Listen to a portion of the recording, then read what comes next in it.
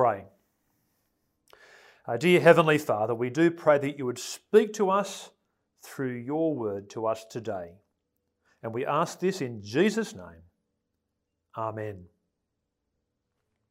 Well, I love watching BBC nature documentaries. You know, Planet Earth 1, Planet Earth 2, The Frozen Planet, The Blue Planet. And about 10 years ago, one came out entitled The Human Planet. And what this series of documentaries did is it looked at the interaction between humans and their environment in different parts of the world. So one episode featured oceans, another featured deserts, one featured life in the Arctic. Now, in the particular episode on the Arctic, there was one particular series of scenes which is very interesting. They travel to the north of Norway, well above the Arctic Circle, to where the Sami people, amongst other things, herd reindeer. And the scene is shot in September, in the northern autumn, at a time when the days are getting shorter, the temperature is getting colder. And what the Sami have to do with their reindeer is they have to herd them 400 kilometres to winter grazing fields. They have to leave where they are and move them somewhere else. Now, the one difficult aspect of this is that part of that migration involves herding the reindeer across a stretch of water 2.5 kilometres wide, water which is barely above freezing. And the person who seems to be in charge of getting the reindeer across the water is a 20-year-old girl called Ella.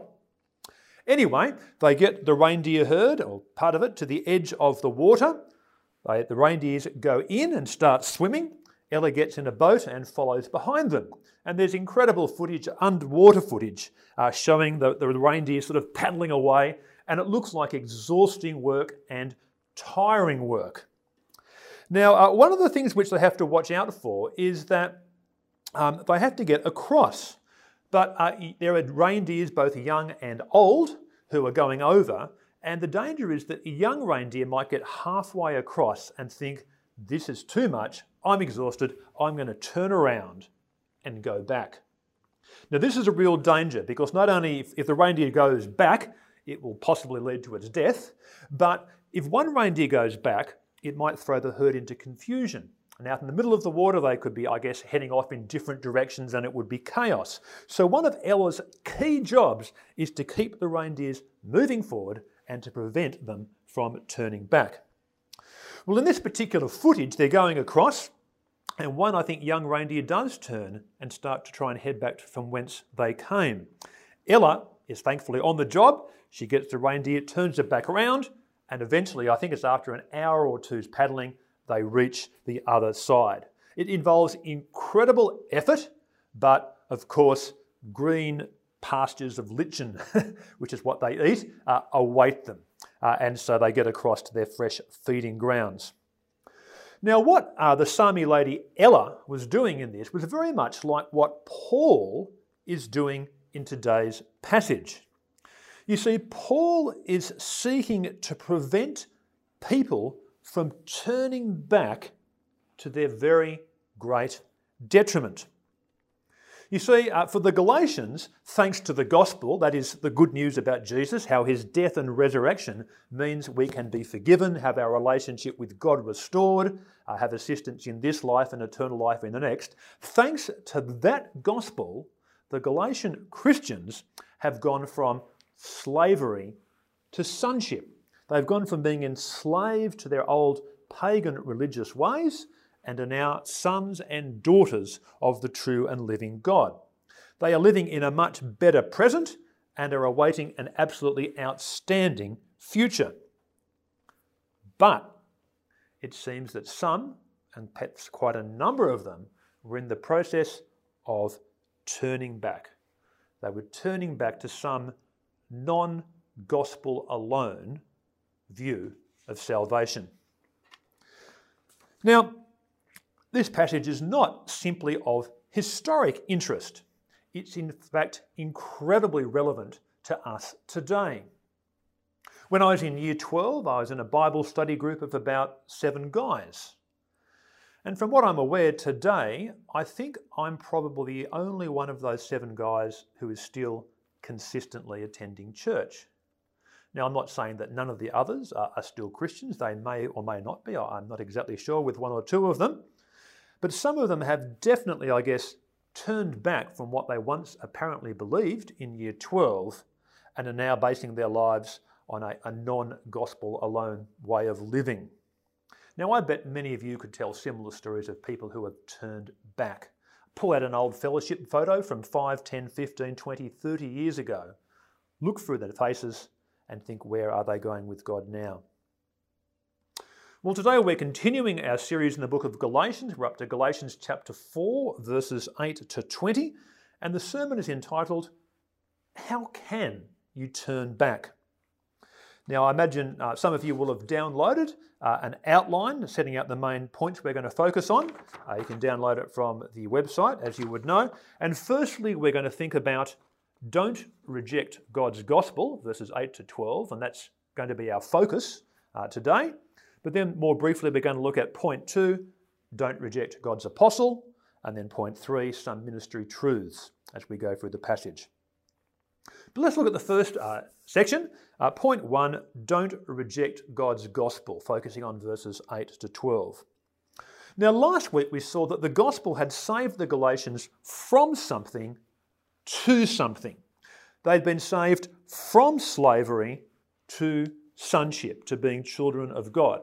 And this week the passage tells us that they've been saved from not knowing God to knowing God. Look at verses 8 and 9. Formerly, when you did not know God, you were slaves to those who were by nature not gods. But now that you know God, or rather are known by God, how is it that you're turning back to those weak and miserable forces? Do you wish to be enslaved by them all over again? I mean, it seems like madness, doesn't it?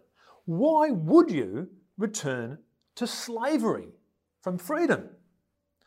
If you heard Nick's sermon last week, he gave the illustration of the scene at the end of the movie The Shawshank Redemption. 2 former prison inmates find themselves on a beautiful beach in Mexico. It's an image of freedom and beauty and peace, I guess. How ludicrous it would be for those 2 former inmates to get on a bus, to travel back to the States and check themselves back into prison. I mean, it's inconceivable, isn't it? Yet, that seems to be what the Galatian Christians are doing. You see, they seem to be returning to a non-gospel alone view of salvation. Now, why would they be doing that? Did this false teaching seem more appealing, perhaps? Or maybe in some ways it was familiar in its, I guess, works-based mentality. You see, it seems that they were adding something onto the gospel. Look at verse 10. It says, you're observing special days and months and seasons and years. It seems they've fallen victim to something we might describe as gospel plus. To be a Christian, to be a real Christian, you need to respond to the gospel plus do something else. And in this case, the plus is, I guess, adhering to certain Jewish laws. In this case, adopting the Jewish calendar and keeping the Jewish Sabbaths and festivals and the like, it seems. The gospel, they seem to think, was not enough. More was needed. They needed to add on certain Jewish laws to be saved, to be really Christian. They might have thought that this was perhaps progressing, moving forward in their faith. In fact, it's regressing and starting to destroy their faith. You see, when we add to the gospel as the basis for our salvation, we're in fact detracting from the gospel. We're saying to Jesus, your death on the cross was not enough to save me. I need to do something else to help you out, to do more, to give you a bit of a hand. And when we think of it in those terms, it's really quite insulting to think that the Son of God's death on the cross was not sufficient to restore our relationship with God and have our sins forgiven. Gospel plus detracts from the gospel. Now, there are many examples around of gospel plus today. I once played soccer with a guy, and as I understood what he believed, he would have said that to be saved, to be a Christian, you need to respond to the gospel, but also attend his particular church, which was the one true church.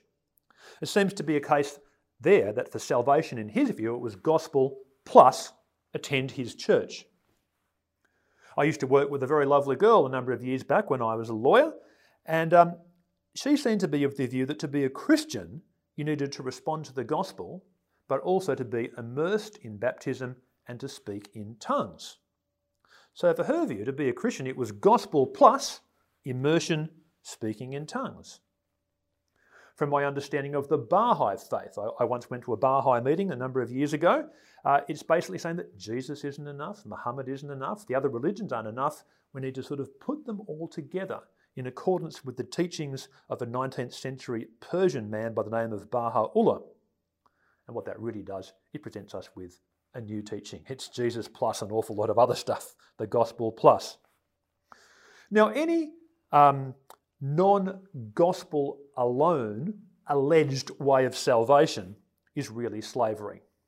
I mean, for a start, it's ineffective, it doesn't work, but it also enslaves us. See, the Christian life is we're supposed to be grateful sons and daughters, not insecure slaves. You see, if there's a plus there, we have to do something, we have to engage in some sort of works to be saved. I guess the question is always there, have we done enough? It creates insecurity, it enslaves us to doubt. Now, perhaps this would be a good moment just to, I guess, clarify the relationship between being saved and good works as a Christian. Now, the Bible teaches very clearly that we're saved by grace, not works, by receiving God's gracious gospel, not by earning it. Now, by receiving this gospel, that's all we need to do. We don't have to add anything to it to be saved. But once we have received the gospel, we've responded to Jesus' offer of forgiveness. Once we're saved, God then has good works for us to do. So the point here is that good works don't lead to salvation. The gospel plus good works don't lead to salvation. The gospel leads to salvation. But once we are saved, as saved people, we then have good works to do. Now, if you'd like to think a bit more about that, that's the very topic we addressed last Monday in Christianity Explained Online. It's still available on the church Facebook page, so if you want to think a bit about being saved by grace, not works, but being saved to do works, just check out week 4 of Christianity Online. John Wesley was a famous 18th century English preacher, and John Stott, the famous English 20th century preacher, was once speaking of Wesley. And to paraphrase Stott, Stott says of Wesley, Wesley, as a younger man, was a clergyman. He was orthodox in belief. He was full of good works. He visited prisons. He helped slum children. He read scriptures. He fasted. He prayed. But, says Stott, Wesley was trusting in his own righteousness, his many good works, to be saved in the early days. He wasn't trusting in the gospel. Now, eventually Wesley did come to trust in the gospel for his salvation, and looking back on his earlier religious works-dominated understanding of the faith, he wrote, I had even then the faith of a servant, not of a son. You see, the gospel makes us sons and daughters of God. And that's a freeing thing, not slaves. So, we need not to reject God's gospel by trying to add something onto it, which in effect changes it. Now, how does Paul try to help the Galatians here with this problem? And how could Paul help us today as we perhaps face these sorts of issues? Well, what Paul urges the Galatians and us to do is to be like Paul. Look at verse 12. He writes, I plead with you, brothers and sisters, become like me. Now, what aspects of his life do you think he wants them to emulate? Well, clearly, He wants them to emulate his gospel focus, his gospel alone for salvation focus, which comes out throughout this whole letter. But we can also look at some more specific things mentioned earlier in the book. So, for example, Galatians 1:13 speaks, in this verse, Paul speaks of his previous way of life in Judaism. See, Paul's saying he's no longer bound by Judaism. In chapter 2, verse 19, he says, I died to the law so that I might live for God. We see Paul is no longer bound by the Jewish law. And in chapter 3, verse 25, he says, now that this faith has come, we are no longer under a guardian, by which he means the law. You see, Paul has abandoned these Jewish things, these Jewish laws, as necessary for salvation, and he lives in the light of the gospel. It's the gospel, not the gospel plus the law, which is the basis for his faith. Now, we need to stick with this gospel alone way of salvation. Now, of course, once we are saved, once we are God's children, God has many great things for us to do. And there is incredible diversity in the church. We have different gifts, different interests, different circumstances, different opportunities. As we live out our faith, there's an incredible variety and diversity of Christian lives that we have. But amidst all this diversity, it's the same gospel which saves all of us, which gets us into the church in the first place. Now, tragically, the gospel is always under attack. It's under attack outside religious circles. People cast doubt on it in all sorts of ways, but it's also under attack inside, apparently, Christian circles, and I gave some examples earlier. Some of you might be interested to know that there is a very interesting documentary at the moment on Netflix. It's entitled American Gospel, and it's a very good documentary. And what it does, it contrasts the true gospel, the orthodox gospel, the gospel in the scriptures, which we seek to teach at this church, with a thing known as the prosperity gospel. And this is an understanding of the scriptures which teaches that one of the consequences of responding to the gospel is that we will be healthy and will be wealthy in this life. It's quite a prominent teaching in the United States, but also right around the world. And so one of the things, or one of the tragedies of this, perversion of the gospel is that it really enslaves people. And there are some interviews with some people who, struggle with this. So, for example, imagine you're a Christian, imagine you get sick. Well, the prosperity gospel would suggest that if you have enough faith and you pray with enough faith, God will heal you. So what happens if you pray for healing and you don't get healed? Can you imagine the disappointment? Can you imagine the guilt? So not only are you now afflicted with whatever your affliction is, you have guilt and disappointment on top of it. It's never good to change the gospel, to add something to it. Now, the gospel alone way of salvation matters because it's what saves us and it's in accordance with truth. And the first big point in this passage is don't reject God's gospel.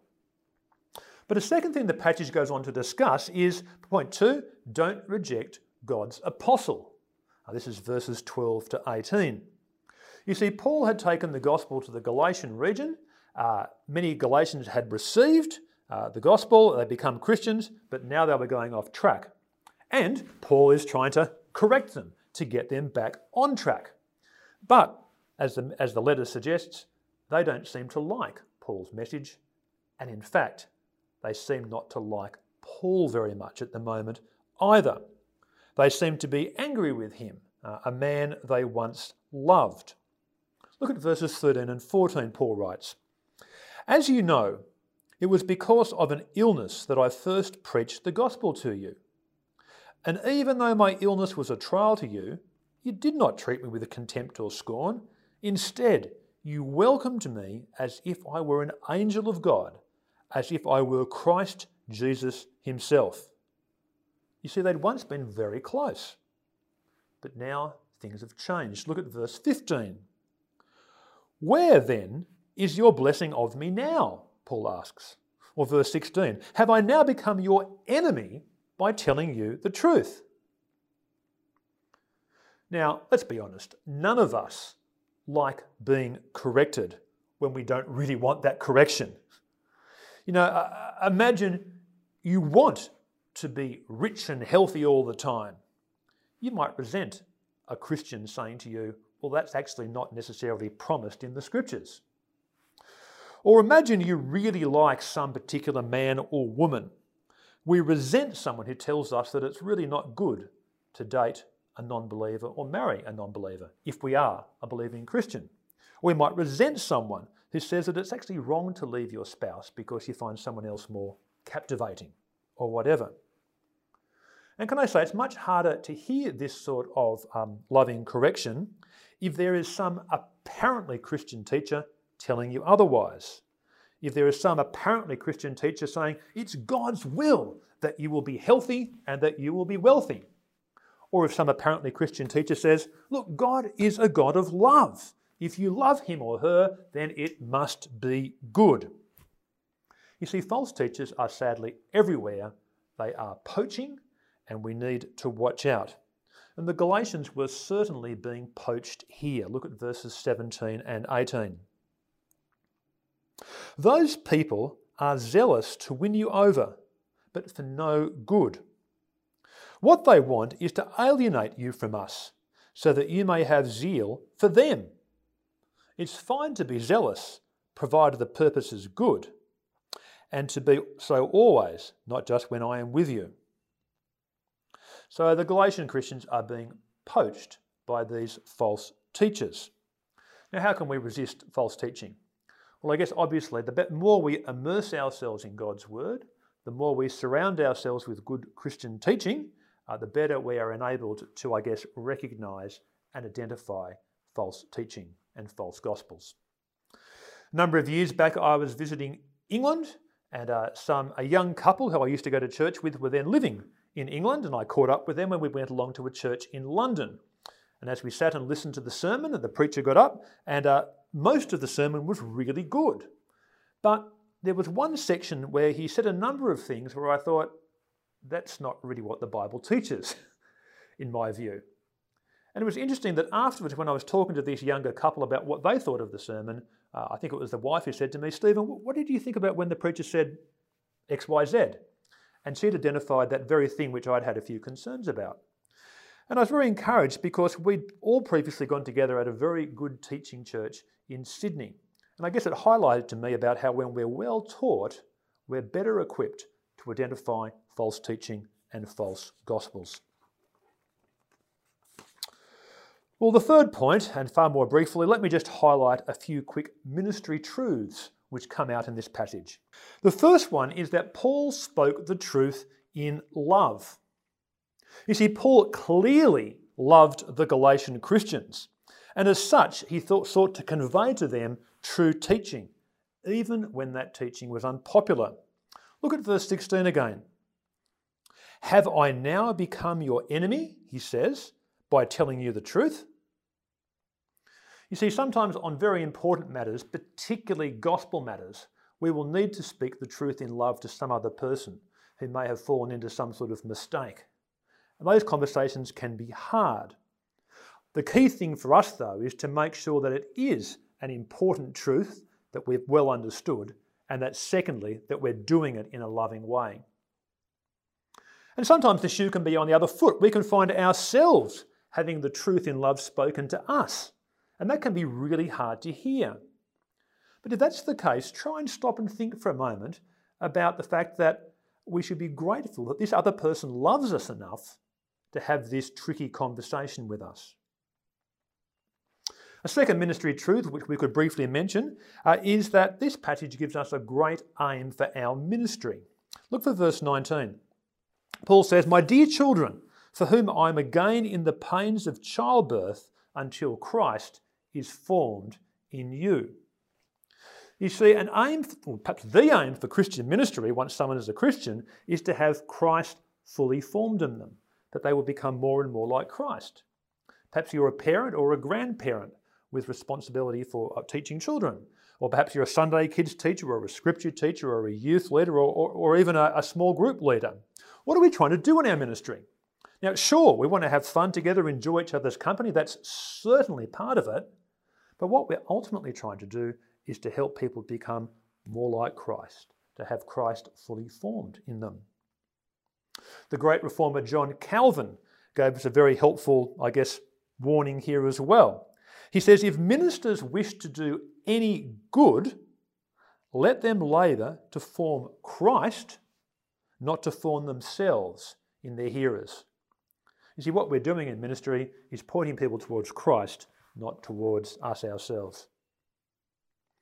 And thirdly, in the church and in Christian ministry and service, something which I think is probably obvious to us by now, we should expect joy and we should expect pain. This was clearly Paul's experience with the Galatian Christians. At one point, they welcomed him as if he was an angel of God, as if he was Christ Jesus himself. But now, verse 11, he fears for them. Verse 16, he feels he's become their enemy. Verse 19, he's in the pains of childbirth for them. In verse 20, he's perplexed for them. You see, Christian ministry is wonderfully rewarding, but it has its joys and sorrows. We need to expect that and pray that God will help us to deal with that when it comes. So let me conclude. The simple message today is don't turn back, stick with the gospel alone way of salvation. Let me pray for us. Dear Heavenly Father, as we live in a culture with so many ideas swirling around, so many views of how we should live and how we shouldn't live, we do pray that you would help us to stand firm in the gospel, relying on the gospel alone way of salvation. And we pray this in Jesus' name. Amen.